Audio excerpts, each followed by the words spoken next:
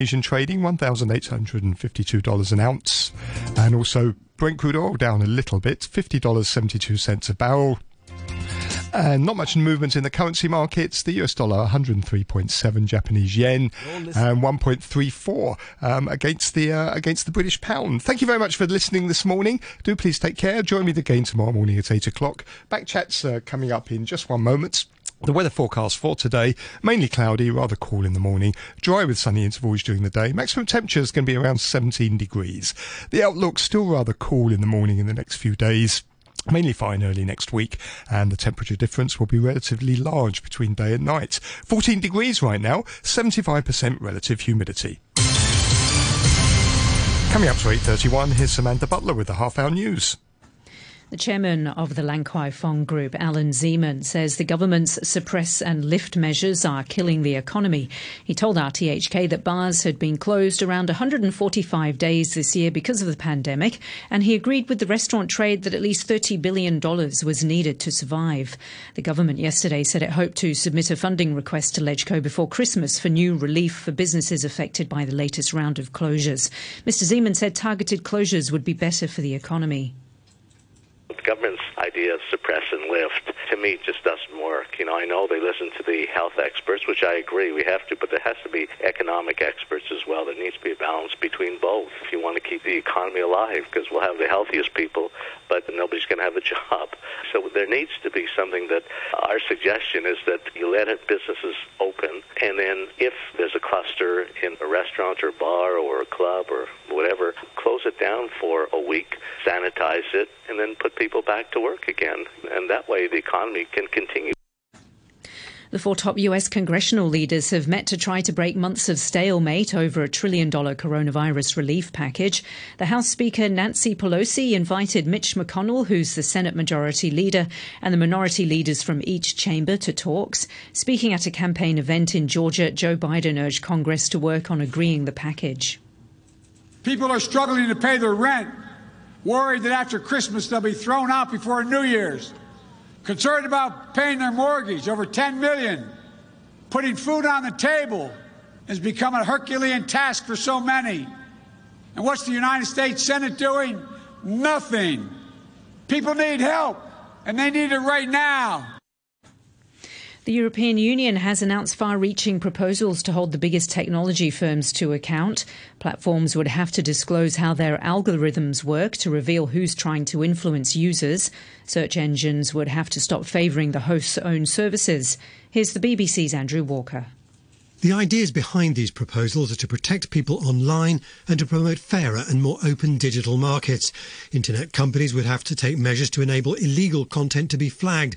There would be new rules on traceability for businesses to help track down sellers of illegal goods.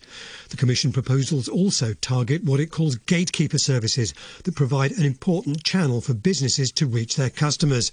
They're not named but are likely to include Google, Facebook and Amazon. Failing to comply with the rules could lead to fines of up to 10% of their total revenue. You're listening to the news on RTHK.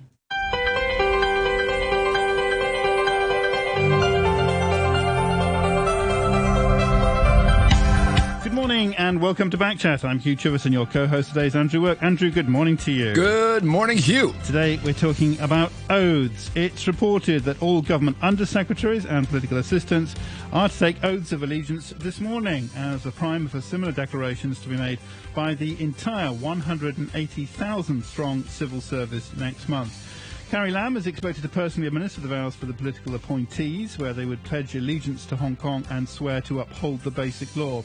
Senior civil servants within the bureaucracy, including permanent secretaries and department heads, will reportedly follow suit on Friday. But those who refuse to pledge allegiance would be allowed to explain themselves, but they could be sacked or ordered to retire if their continued service is not in the public interest. What triggered this arrangement so many years after the handover? Who should take the oath? What about teachers, for example, doctors, nurses? And what will follow from it? Will it change the behaviour, the impression of civil servants? Let us know your thoughts. You can leave a message on our Facebook page, Backchat and RTHK Radio 3. You can email us, backchat@rthk.hk, or you can call us, and our number is 233-88266. We look forward to hearing from you, 233-88266, our email address, once again, backchat@rthk. Now, we're approaching the end of the year, and for Backchat, for the past, 10 years or something, we've been running our Person of the Year competition. It's mostly for fun. We've had some serious nominations. We've had some less serious nominations and votes in the past. Well, we're doing it again for 2020, and at this stage, we're looking for ideas. So we're looking for, at this stage, nominations. Drop us a line if you think there's somebody who deserves to be our Person of the Year. That doesn't necessarily mean you approve of them, but you think that they have made a significant contribution to the year's events. It's pretty much kind of the same as sort of a Time magazine Person of the Year idea. Then email us, backchat@rthk.hk, with your nominations, and we'll start the vote. We'll try and start it next week. Backchat@rthk.hk, the email address for your nominations for Person of the Year for this year. Andrew, any your nomination? Well, Hugh, you kind of prompted me before we got started this morning, and my immediate response, of course, was my wife for having to put up with all my BS all year. But I thought of somebody else in the interim, and that's David Webb. And I know earlier this year, a lot of people were really shocked when David Webb announced that he was going to be taking up the fight against a pretty serious bout of cancer, and kind of said he was going to have to step back from the fray a little bit on account of the treatments and all that. But it appears that I guess that's gone pretty well, because he seems to have come roaring out of the gates and really been, providing even more of his outspoken and thoughtful, well-considered analysis of Hong Kong issues and policy, and come up with actual concrete solutions, some of which were adopted almost within days of him putting them out there, were kind of semi-adopted by the government, which included paying people to have COVID.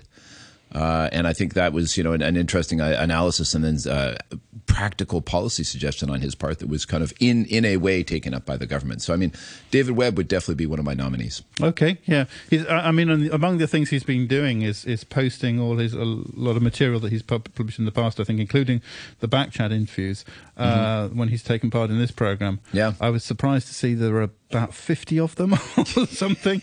I think it's perhaps even more. I think it's about one every month on average. Yeah. So he's a regular contributor and much valued. Yeah. And these contributions do take time. He puts an amazing amount of research into issues that nobody else can. He's like a one-man. As a founder of a think tank, I'm just in awe of him. A one-man think tank, and especially given the challenges he's been fighting on the personal front this year with his health. And another nomination. This is from Craig, Mandy, Lucy and Pippa, who say, our family's nomination is Dr. Chuang Shuk Kwan from the Centre for Health Protection. Dr. Chuang works tirelessly, or seemingly almost every day, revealing pandemic-related data and stats and addressing media inquiries in the most calm and reassuring way, even while going through personal tragedy. Her professionalism and dedication to citizens in Hong Kong is second to none. That comes from Craig. And family. So, as I say, we're looking for a Backchat Person of the Year. Drop us a line, backchat@rthk.hk. Thank you very much indeed for that. Just some other emails before we get to today's topic. A couple related to yesterday's programme. Magnus says on COVID, regarding the doctor's comments that perceived overreactions are in fact the correct reaction, absolutely. A stitch in time saves 9. The key is that the overreaction must be early, at the start of the outbreak. In stark contrast, what the Hong Kong government does is sit on its hands and then progressively panic more and more, with maximum panic and measures coming at the end. At that point, it is a genuine overreaction and in fact extremely damaging. That comes from Magnus. Andrew Kay says on vaccine, the average person has no ability to judge between vaccines, so if in doubt, don't have the vaccine and try your luck with the virus. Exclamation mark. That comes from Andrew Kay. I'm not quite sure what the tone of that is. And Jay says, Dear RTHK, following your listener Pete this morning and another who attached an article concerning an ex-government official's wife hiding for 13 days and skipping quarantine, can we inquire whether the police investigation has started? Thank you. That, as I say, comes from Jay. And one more comment. This is the continuing debate between Matthew and others. Matthew says, addressing Martin's email, which was shared yesterday, Matthew says, Martin, let's seek truth from facts, following the guidance of Chairman Mao, shall we? Please provide the facts to support your assertion that I suggested views be censored on Monday's programme. You just can't make stuff up. That said, I love the fact people like you, Herman, and previously another one using the name Tom, do so. It makes the show much more entertaining, and I would find it pretty boring without your Wolf warrior cadre to entertain us now that real pro-Beijing spokespeople are not allowed to appear on the programme. I would never suggest you be censored or constrained. Keep up the good work. And he adds, by the way, I remember a while ago Hugh requested that people not send multiple emails under different names. I'm sure that must have been done by evil pro-democracy people and would never have been done by those in crew pushing the party line. That's from Matthew. Thank you very much indeed. Backchat at rthk.hk. Joining us now, we have Ho Lok Sang, Senior Research Fellow in the Pan Sutong Economic Policy Research Institute at Lingnan University, and Andrew Leung, International and Independent China Strategist and former Director General of Social Welfare. The former Deputy Secretary for Economic Services, Elizabeth Bosch, will be joining us in the second part of the programme after 9. Ho Lok Sang, good morning to you. Good morning. Thank you very much indeed for joining us. Why do you think the government wanted to do this oath, introduced this oath for civil servants? I think actually civil servants are supposed to be supporting the government in its work. That is what they are for. So I think it has been assumed that there's no need, for anything addition, because it's more or less understood, when they are hired, that is the job that they're doing.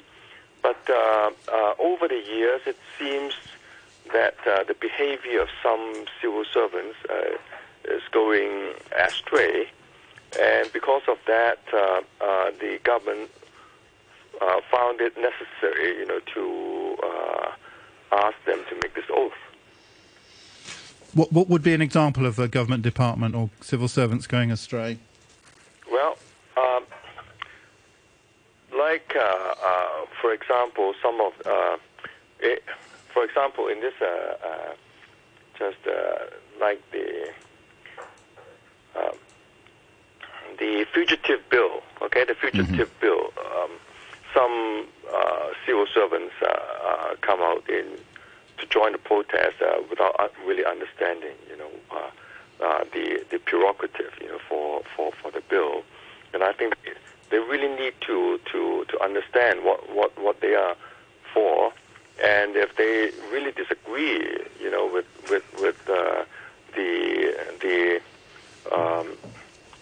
the purpose of the government, then they should quit. So, I mean, does this preclude civil servants from having an opinion on legislation being formulated by the government? I mean, the oath is about SAR, the basic law. But in the behavior, they can retain those as private views. It's okay. But I used to be a civil servant myself. And as a civil servant, I was not actually allowed, to speak my opinion to the press. When I was a member of the civil service, you see. So and I accepted that and continued, and in the end, of course, I had quit it, and I understand that that's the rule of the game. So if you join it, you should not do anything openly that contrasts, with the intent of the government. Would that include going to a public demonstration, for example, a peaceful public demonstration? Peaceful public demonstration. Like a July 1st march. Yeah, I think it is, if it's a demonstration against something that the government stands for, then I don't think that is the right way to do it. But it's just like if you are a member of the Executive Council, you don't want to say something that contrasts with the view of the that comes out from the government. Yeah. So you think that civil servants should be bound in the same way that executive councillors are bound? Yeah, they shouldn't say anything against the government. Of course, they can express some opinions, but not something that the government has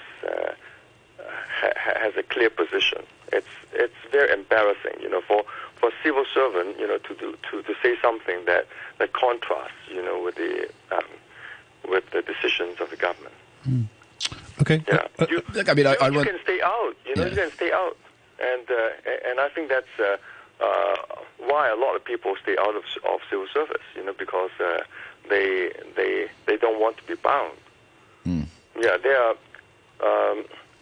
It's entirely honorable, to quit and speak openly against the government. I think that's fine. But if you're a part of the government, then it's very, very embarrassing. Okay. And it's not expected. All right. Should I just repeat? RTHK is a branch of the Hong Kong government, and I'm a civil servant. I'm a general staff for the civil service. Yeah. And Andrew Lung, good morning to you. Good morning. Thank you very much indeed for joining us. So, as a former civil servant, what do you make of this? I mean, some people would say, well, being a civil servant is a job. You don't have to swear an oath to Morgan Stanley if you decide to work for Morgan Stanley. But on the other hand, if you work for Morgan Stanley and you're bad-mouthing the organization, boom, baby, you're out on the street.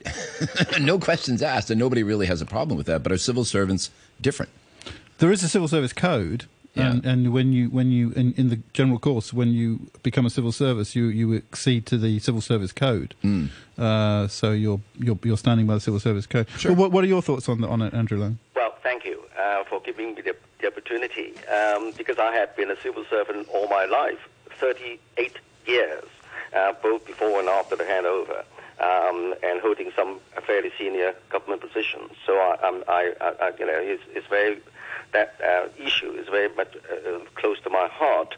The first point I would like to make is that a distinction must be drawn between disagreement with conditions of service, because it's the right to protest as employees. It's always there. It's enshrined in the basic law. So if you're not happy with certain conditions of service, then civil service organizations could indeed mount a strike. Is that against the government? Because the government's position is that on certain conditions of service, that's been laid down. But if there's disagreement, then under Hong Kong's labor law, then they have the right to go on a protest. But that must be distinguished from opposing the government on political issues. And that particularly is important for people holding high-profile jobs or who are politically appointed, for example, ministers or vice ministers or undersecretaries. So there's no question that people in those categories can avoid being obliged to swear allegiance to the Hong Kong SAR under the basic law. And you're talking about civil service regulations. I think the small part of my early career was devoted to administering the so-called CSRs. And of course, there are lots of regulations there, and it applies to sometimes different members of the government service.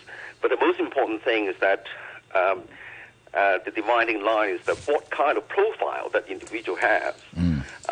Even though someone is of a lower rank, but if he is a activist, and if he can mobilize a lot of other civil servants, that would be very different. Even though that he could be, just one of the lowest rank civil servant, but because of his profile, that is a different matter. So I think that the distinction must be drawn, and not saying, well, anything provided you are in the civil service, you can't oppose the government. Now, I think the game changer happened during last year's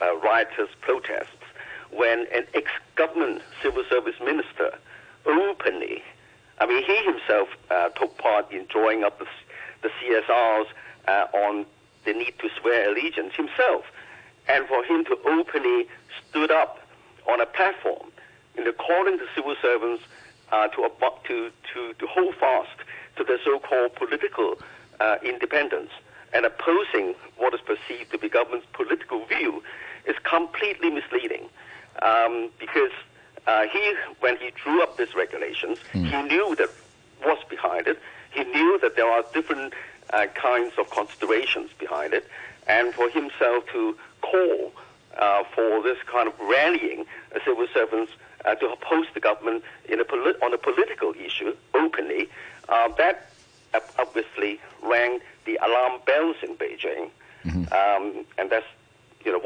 what follows. What about when the hospital authority workers wanted to close the border and said they were threatened to go on strike if the border wasn't closed in the early days of the COVID? Was that seen on the similar level of government employees opposing the government policy of the time and organizing? Because the word on the street is that there's a bit of a witch hunt going on in the hospital authority now that things have quieted down to track those people down. Are they going to be first in line to take the oath and as kind of a political test? Well, you're talking about a COVID kind of pandemic, at the height of the pandemic, where the government is pushing for certain policies to manage the pandemic. But for members of the health and medical profession to openly oppose the government on a policy issue, it's nothing to do with the condition of service. It's really opposing a government policy decided at the highest level. That would not be allowed in even normal circumstances, because at the end of the day, there are channels within the CSR to voice their opinions to their superiors, to within the system, but to mobilize the entire profession and indeed the rest of the community.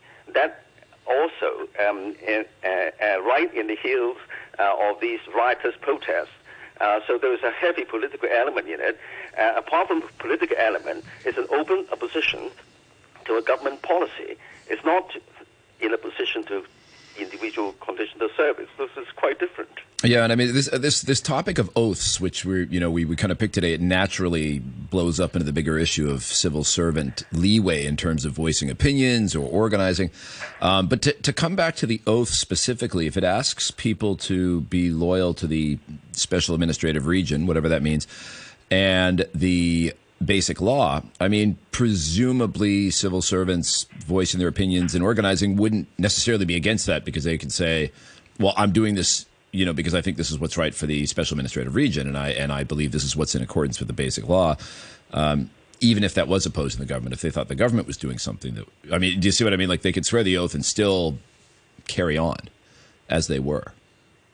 Or is that not true? Is there something different about the oath? Does it change the game? I don't think that many people would dispute the civil servants need to swear allegiance to the Hong Kong Special Administrative Region. After all, you're in the employ of the Hong Kong SAR. I don't see why people should really refrain from that. But I think that most of the civil servants worry that by signing this, then they would be beholden to certain kind of action of the government against their various acts which they they took up, perhaps unconsciously, as an expression of the personal opinion, for example, over the dinner table, for example, in WeChat or in WhatsApp groups, things like that. So I think that there need to be a kind of careful definition. I think that's what most of the civil service organizations are asking the government to clarify. What are the red lines? That's interesting, actually. Yeah, raising social media. I mean, Holok Sang, you said that a public demonstration. Maybe it wouldn't be appropriate for a civil servant to join a public demonstration which was opposing a government policy. What about a comment on social media? Would that be? And what if it was private? I mean, what if it was limited to a group of friends? Would that be permitted? Yes, I remember having seen a report to the effect that was it Australia or some other government, Western governments, that had actually fired some civil servants for their expressions in social media. Mm-hmm. I think that is documented, so it's not just the SAR government that is considering this sort of thing. Yeah. So you'd support that? You think that would be the right way to go? Yeah, unfortunately,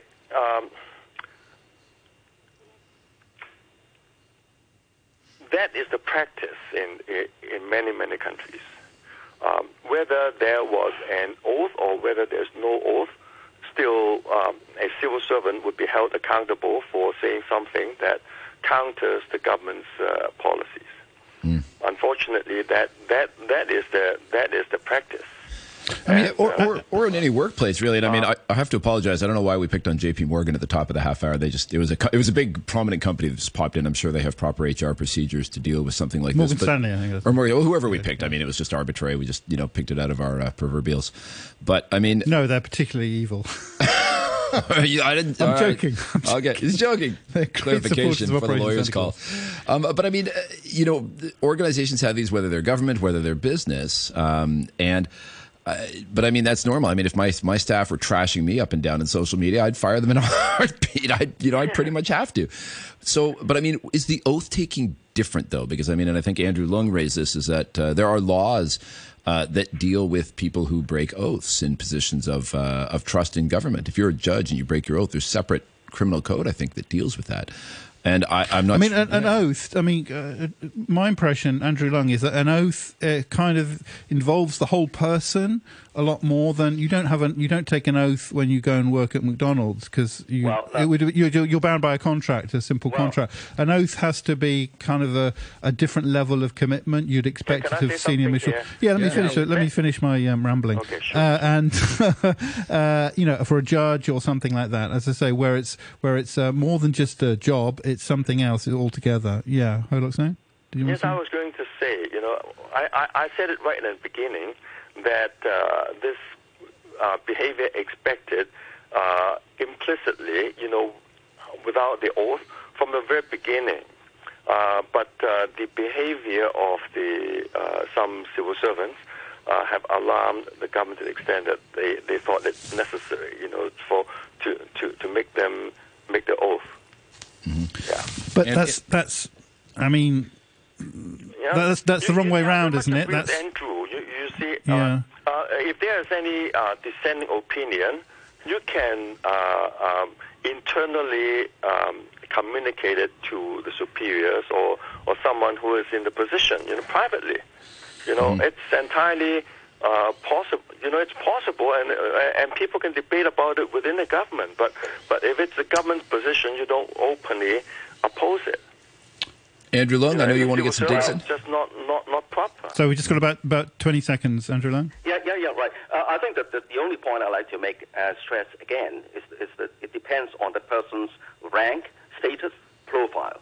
In other words, even though you have a fairly senior rank, but if you are just chatting with your relatives over the dinner table, entirely within your own family, and nobody knows about it, well, you really can't. The oath is not a gag, against your personal life in all circumstances. Mm-hmm. But on the other hand, even if you're low level, maybe a sweeper, but then you are the head of a kind of labor organization with a high political profile. Then for you to openly oppose the government is quite a different matter. Okay, well, but I don't think that we're out of time. But Andrew Leung, many thanks for thanks for joining us, International and Independent China strategist and Ho Lok Sang from Lingnan University. You continue with Elizabeth Boshaw, we hope, after the news at 9. Drop us a line, backchat@rthk.hk. Also, think about Person of the Year. The weather, mainly cloudy, 14 degrees now, humidity is at 75. HK. Welcome back. This is Backchat on a Wednesday morning with Andrew Work and me, Hugh Chilton. We were talking in the first part of the programme. We continue to talk now about the issue of oaths for civil servants. It's reported that undersecretaries, political assistants, they're going to start taking their oaths of allegiance this morning, and then there will be further oaths to be taken by some senior civil servants, including permanent secretaries and department heads on Friday. Carrie Lam will be personally administering the vows for the political appointees, and the vow is I've got the I thought it was important to read it, Hugh, just so people know what we're talking about. This is, as I understand, this is what will be used, because this is what has been used for civil servants since the 1st of July. The oath says, I declare that being appointed as a civil servant of the government of the Hong Kong Special Administrative Region of the People's Republic of China, I will uphold the basic law of the Hong Kong Special Administrative Region of the People's Republic of China, bear allegiance to the Hong Kong Special Administrative Region of the People's Republic of China, be dedicated to my duties, and be responsible to the government of the Hong Kong Special Administrative Region. So that's the oath. That's the text of the oath. That's what we're talking about. Some interesting emails from listeners. Thank you very much indeed. Umesh says, I don't see what is the big deal over this. As one of your guests says about Morgan Stanley, if you badmouth the house that feeds you, then boom, you're out. Many companies have stipulated contracts on what you can do and cannot. So if you don't like your contract, don't sign it. That comes from Umesh. Jeez, we got to be careful with our random examples, Hugh, because people are seizing on them as if we really meant it. We're particularly grateful, actually, for Morgan Stanley for their amazing support for Operation Santa Claus, especially this year with a record amount. So thank you really indeed for that. Matthew, let's just go back to the other issue on people's minds. Our minds at the moment is a Person of the Year. We're looking for nominations, as I say, for Person of the Year. We'll start the voting. We hope next week. We've had a couple of ideas suggested. Andrew says, as I know you've sometimes featured a group of people as well as single people, if allowed this year, I'm nominating frontline health workers. That is from Andrew. Thank you very much indeed for that. And Umesh says, on Person of the Year, the COVID-19 virus. Look on the plus side, it's helped greatly with patching up the ozone layer. It's made the air cleaner everywhere due to drop in transportation. It's taught the world that business can be done through Zoom instead of throwing money on unnecessary travel. In many cases, it's brought families closer, being stuck in the same house. Then again, I've heard divorce rates have spiked in some places, so 50-50 on that. That is from Umesh. And Susan Lavender says, I second Andrew Work's nomination. David Webb, thanks very much indeed for that. On this morning's topic, Bowen says, Dear Backchat, that the major part of the contents of the new declaration oath is required as a result of Article 6 of the National Security Law is something few will dispute. Thank you, Bowen, for reminding us that. It is dictated in the National Security Law, apart from anything else. Bowen continues, the real question is if the government continues to insist on making mistakes like the extradition bill last year, or its failure this February to respond to demands to close the border while health workers were obligated to seriously risk their own lives at work, people will defy its orders and act against its wishes, whatever documents they have been made to sign. The declaration oath may act as, quote, an open acknowledgement of the acceptance and genuine manifestation of the responsibilities of civil servants, unquote, but whether it will, quote, further safeguard and promote the core values that should be upheld by civil servants, unquote, as the government directs them to, it may be added, ultimately depends on whether the government is able to command the respect and support of the community. Let's focus on the reality of the situation instead of the rhetoric. That is from Bowen. And Matthew says, Professor Ho and Andrew Leung are talking sugar-coated nonsense. An oath like this might make sense if we had a genuinely representative and legitimate government, but we don't. So it's just another obvious step towards one country, one authoritarian system rule. In this kind of system, even Dr. Li Wenliang, who blew the whistle for the world on the virus in Wuhan, can be arrested for opposing the party's line. That's from Matthew. Joining us now is Elizabeth Bosher, former Deputy Secretary for Economic Services in the British Hong Kong administration. Good morning to you, Ms. Bosher. Good morning, you. Hi, thank you very much indeed for joining us. What do you make of this oath requirement? I think it's troubling on a number of fronts. I mean, I think one point to perhaps be clear on straight away is that I agree with Andrew that as a civil servant, you are not really entitled to publicly express opinions which go that are contrary to established government policy or to the government's thinking.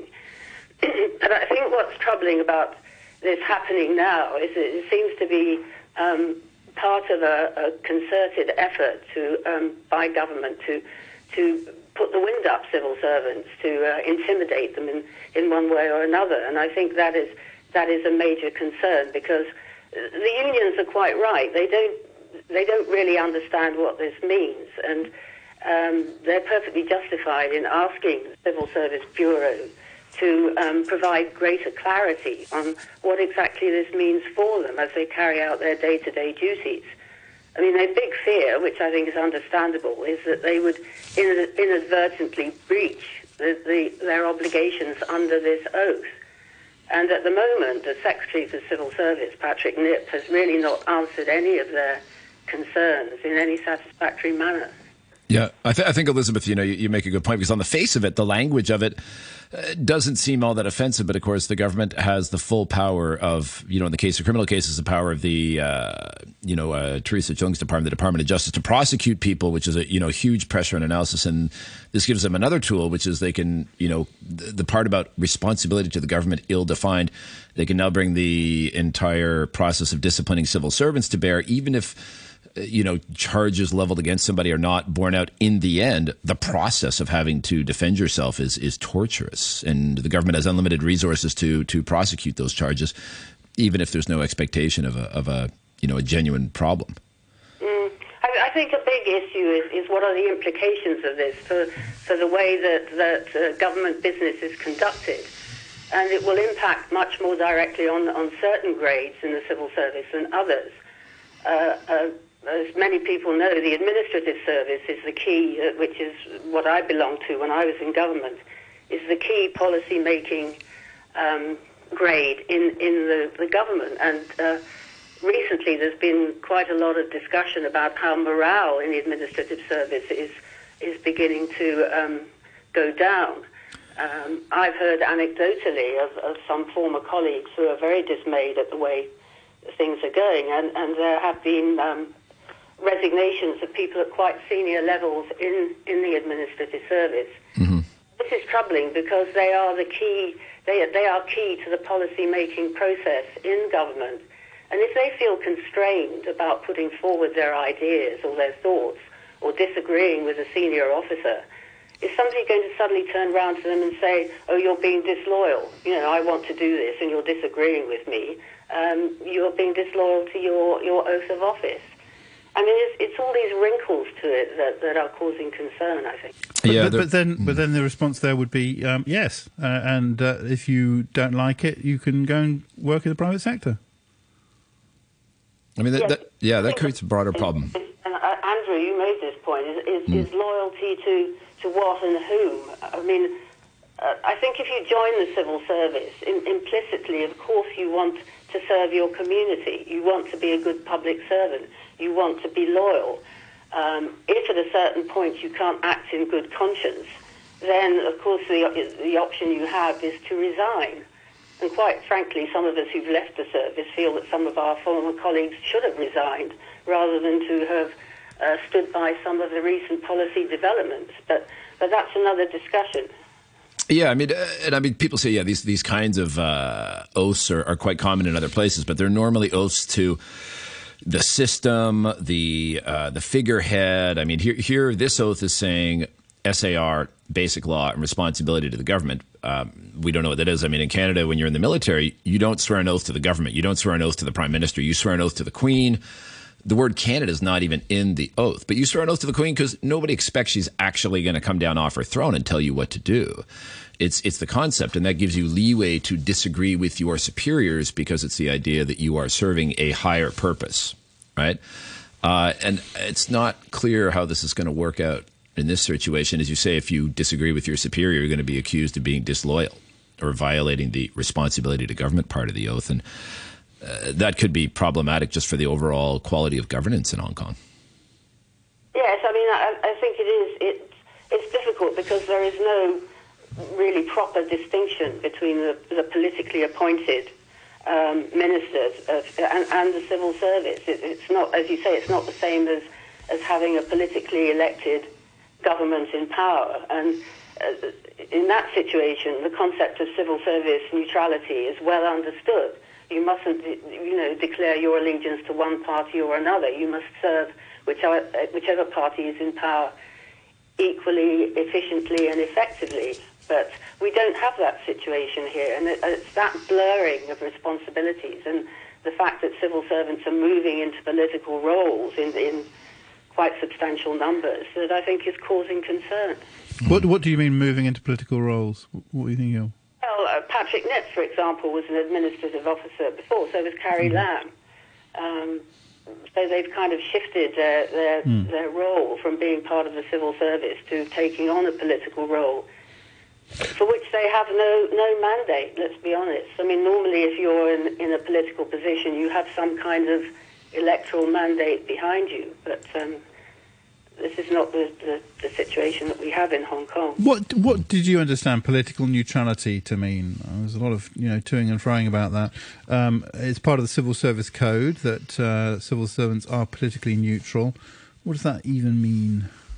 Well, I think in Hong Kong, in a limited situation, it means that you can't join political parties and you can't canvass and you can't become a district councillor. And in other words, you can't espouse particular political opinions publicly, because that would compromise your ability to provide neutral advice on the determination of policy. So I think that is set out in the basic law, that you can't join political parties and so on. That is clear. I think it becomes a little bit more tricky when you're saying to people, well, you can't go and take part in a peaceful march or demonstrate peacefully or express your opinion in the newspaper. But in fact, as a civil service, I think a civil servant is probably clear that you can't make any public expression of disagreement with government policy. As I say, I'm much more concerned about the implications of this for the internal workings of government. Mm-hmm. I mean, there's already rumours, and have been for some years, that minuting on, you're a civil servant, Hugh, so you will understand how government files work. There is one bit that has all the correspondence that's going backwards and forwards with other departments and bureau. And then there's the minute page, which is the discussion between junior officers and their seniors and their bosses, which contain their recommendations as to how policy should go forward and what decisions should be taken. And this is a very vital part of the paper trail within government for future archiving and for records purposes. Okay. Now, what I've been told is that increasingly, when these discussions take place, a junior officer, say a junior directorate officer, will put up recommendations on file to the minister, expecting to get a written response. But instead, there is a discussion that takes place, and then the senior writes back and says, "We spoke," with actually no specific direction given on file. It's a way of kind of covering your back. And in that situation, I mean, I think some officers are having to resort to making their own notes, to protect themselves in future. Okay. I won't go on, but this sort of discipline is tremendously important, and people shouldn't feel inhibited about expressing their opinions. All right, GT says, I have friends, this is an email, I have friends that work for the government, and I can tell you that for a fact that there is a team in the government which is reviewing everybody's public profiles, Facebook accounts, LinkedIn accounts, and other social platforms. Many of the civil servants are cleaning up their private profiles, such as deleting their Facebook accounts. This is because they have clicked like or follow on anyone who has any association to any protester or protest movement that can be disciplined or have their opportunities for promotion removed. So the fear is real. That comes from GT. Is that what you've been hearing as well, Elizabeth Bosher? Yes, I think there's a distinction between, if you comment publicly on Facebook or Instagram or any of these, I think you are making yourself a little bit vulnerable because the whole world can see it. I would make a big distinction between that and, say, your own private WhatsApp discussion groups and so on, which I think are entirely your own business and shouldn't be subject to scrutiny. Elizabeth, how big a motivator? One of these articles that was in the newspaper recently about AOs quitting because the articles that was in the SCMP cited their lack of input, that they felt like they weren't having an opportunity to give opinions. They weren't making policy. I mean, you referred to them as policymakers, didn't you? Yeah. The article was basically basically commands were coming down from on high, and they were having no opportunity for input. And these are people that could expect to raise, I think they were citing about 350 to 450,000 Hong Kong dollars a month at the top of the career, plus the pension after. How big? But they were quitting nonetheless. But I mean, I don't know if it could be called a wave. Maybe it was just a cluster. Elizabeth, how strong a motivator for that? Like, I mean, how much will people in the civil servant kind of bite their tongue and, you know, suffer in silence because they're willing to make that trade-off for the golden handcuffs and the pension?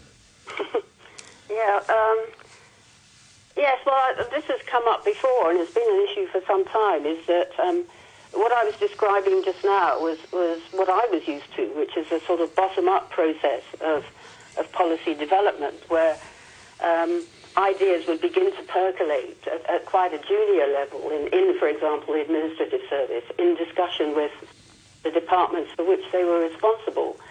And then, you know, it would work its way up through the system, through the directorate, and finally go to the head of the branch, policy bureau or whatever, for a final decision. What seems to be happening now is that ministers, and indeed the chief executive herself, are making decisions and then turning around and saying to their juniors, their staff, this is what I want to do. You give me good reasons to explain why I want to do it. And this is an upside-down way of policy making. This is not the way it should be, because the only way you can ensure that policies are sound is by looking around every corner, really examining all the what-ifs. You know, what if this happens or what if that happens? What could go wrong?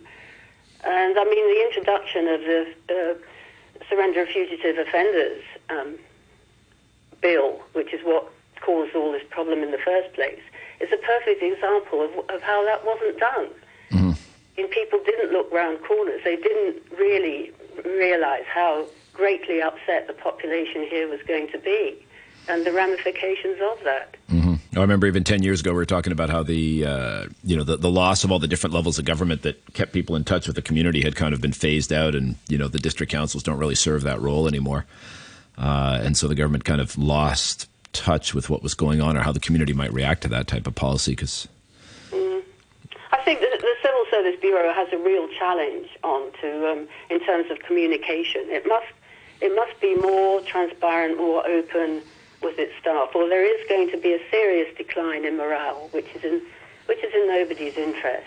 Do civil servants talk to the public anymore? Like, I mean, unless I'm having direct communication with government about a specific issue that we want to talk to them about, I just don't meet anybody in the civil service around town. They just don't seem like, I meet people of all walks of life in Hong Kong, but civil servants, you know, unless you actually are hunting them down in the department that is relevant to your concern, they just don't seem to exist outside of normal life. I mean, we just don't see them around anymore. Do they kind of keep to themselves? Have they become a cloistered group? I think they do, Andrew. This came up, as you will know, when Matthew Jern came on the radio to talk about the policy address, and one or two people said to him, you know, why is it that we in the primarily English-speaking community never hear anybody at the senior level in government coming on to, for example, Backchat or any of the RTHK English programs to explain policy. I mean, why is there not somebody from the Civil Service Bureau on this morning? Mm-hmm. In the old days, there would have been. When I was in government, there would have been somebody from the Policy Bureau or department coming online to put that position. Yeah, I'm just talking about people in like life. You know, I meet people all over the place, and you know, whether it's on a Dapai Dong or just talking to people around. I can't remember ever running into somebody handing me a civil servant business card outside of a formal meet the government setting.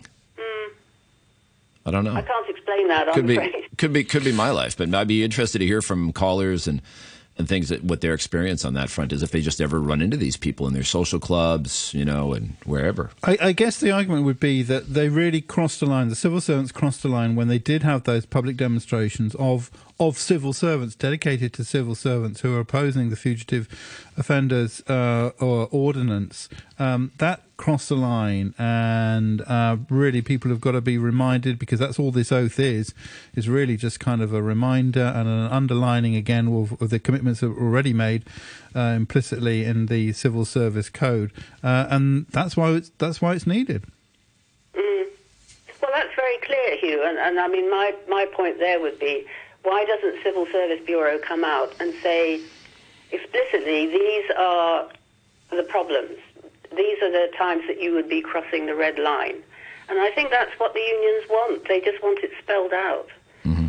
That there isn't, as I say, room for this to be extended in all directions. It's as we know, the new national security law is pretty broadly cast, and this makes people uneasy. And so I think there's also concern that because this is being brought in under the auspices. I mean, okay. Well, do you agree that was crossing a line? That was going too far to organise a public demonstration opposing a government policy by civil servants?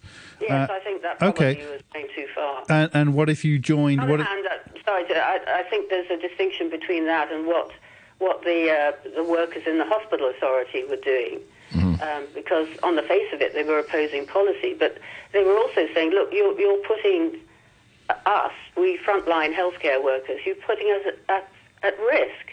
And I think in a circumstance like that, then there is justification for groups of staff coming forward and saying, especially if they're not being listened to properly from within the system. What about civil servants joining other demonstrations like the July the 1st or something like that? Do you think that's appropriate? I mean, some would be recognisable, I guess. Do you think that's... I guess that's the point. If you think you're in danger of being recognised as participating, then it is problematic. And social media? It's a grey area, to be honest. Social media is a very grey area, I suppose. I mean, I know many colleagues, former colleagues, who would just never, on principle, would never participate in a demonstration because they feel, I mean, one, that they might be spotted, and two, but they feel in principle it's wrong, and I respect that opinion. Mm-hmm. And social media, what if you, what if you posted a message which was opposing a government policy? Would that be appropriate? If you liked someone's message, if you retweeted something?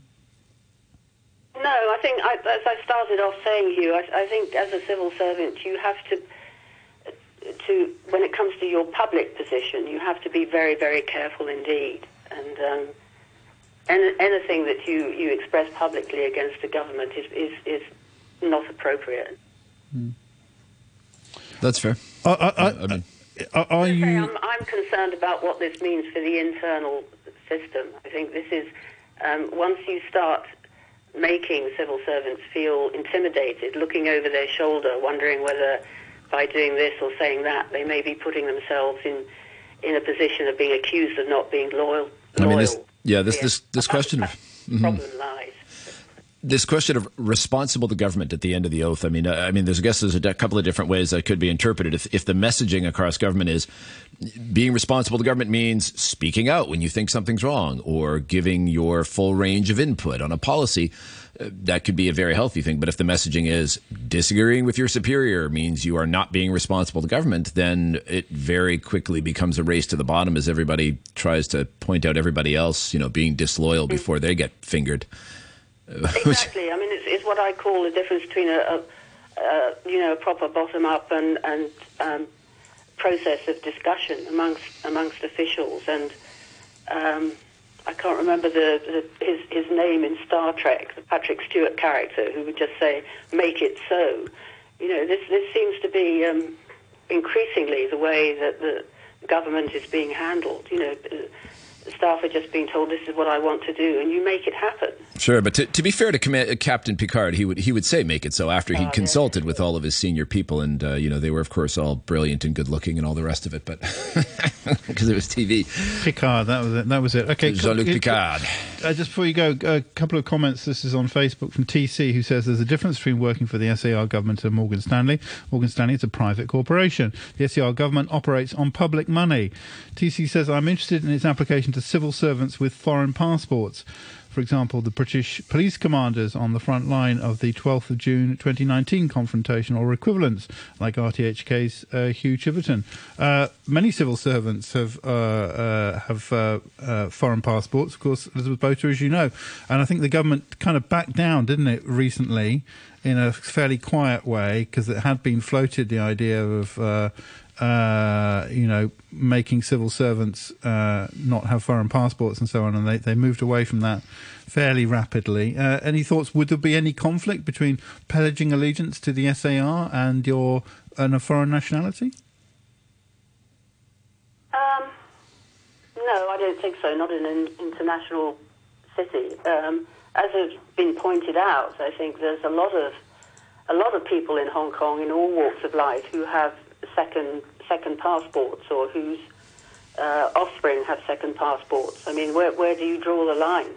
I think it's the way that Hong Kong has worked pretty efficiently for a long time, and I don't see there's any problem with that. I mean, it's very clear that if you reach certain senior levels, you have to give up foreign passports.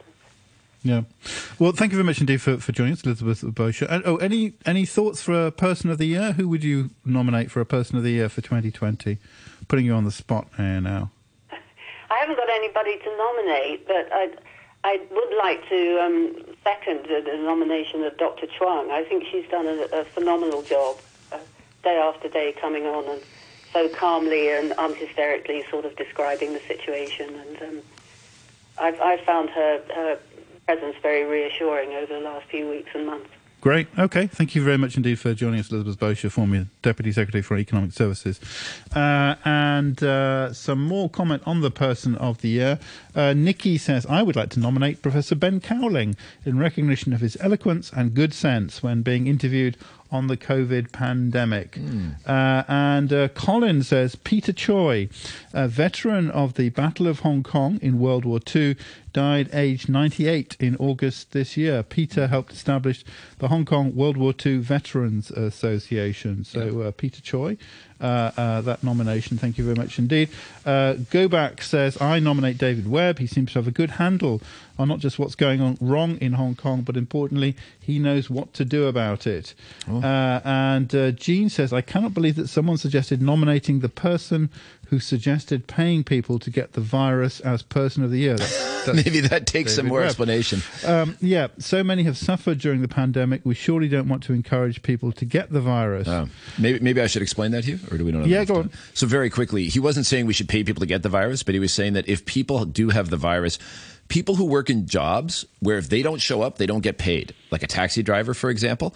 So they avoid going to see the doctors or getting tested because they don't want to lose their income. And what they're saying is give them enough money to cover that income so that if they do get tested and they are positive, it won't be a death knell for them. It won't be they won't be like completely wiped out by it economically. So that's what he meant. It doesn't mean paying people to actually get it. It means giving them an incentive to get tested. And it was something that the government took up in a fairly limited kind of way. In a limited way, not quite to what David Webb suggested. Last thing I saw, there was very little take up on it. But anyway, anyway, Jean continues. The person of the year should really be the COVID-19 virus.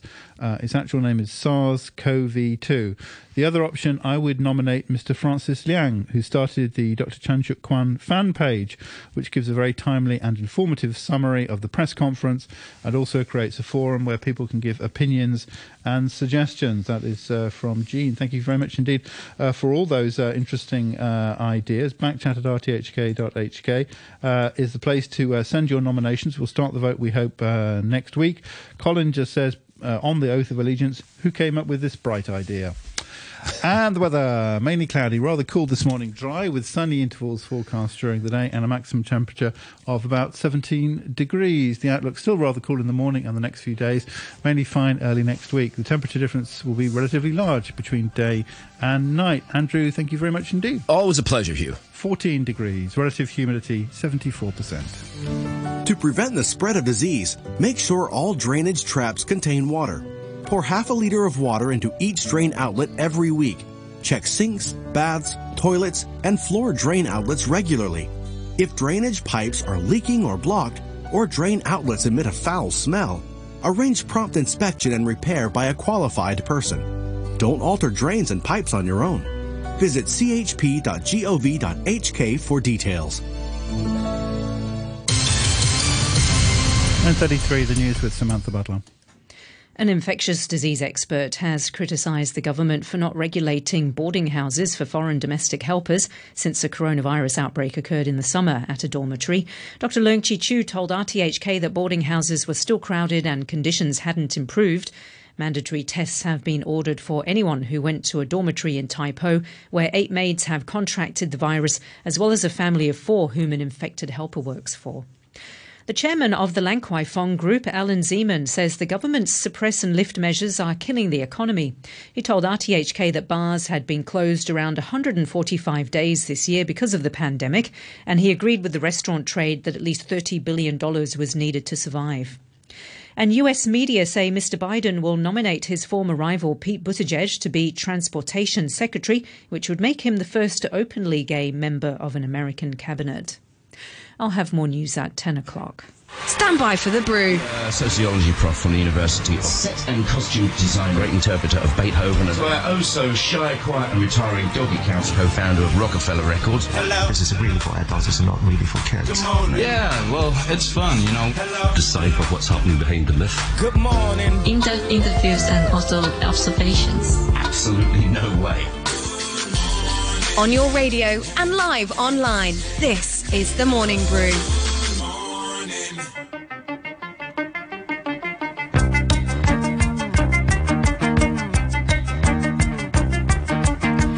Good morning to you and welcome to Wednesday. Back in the seat again for some more Morning Brew.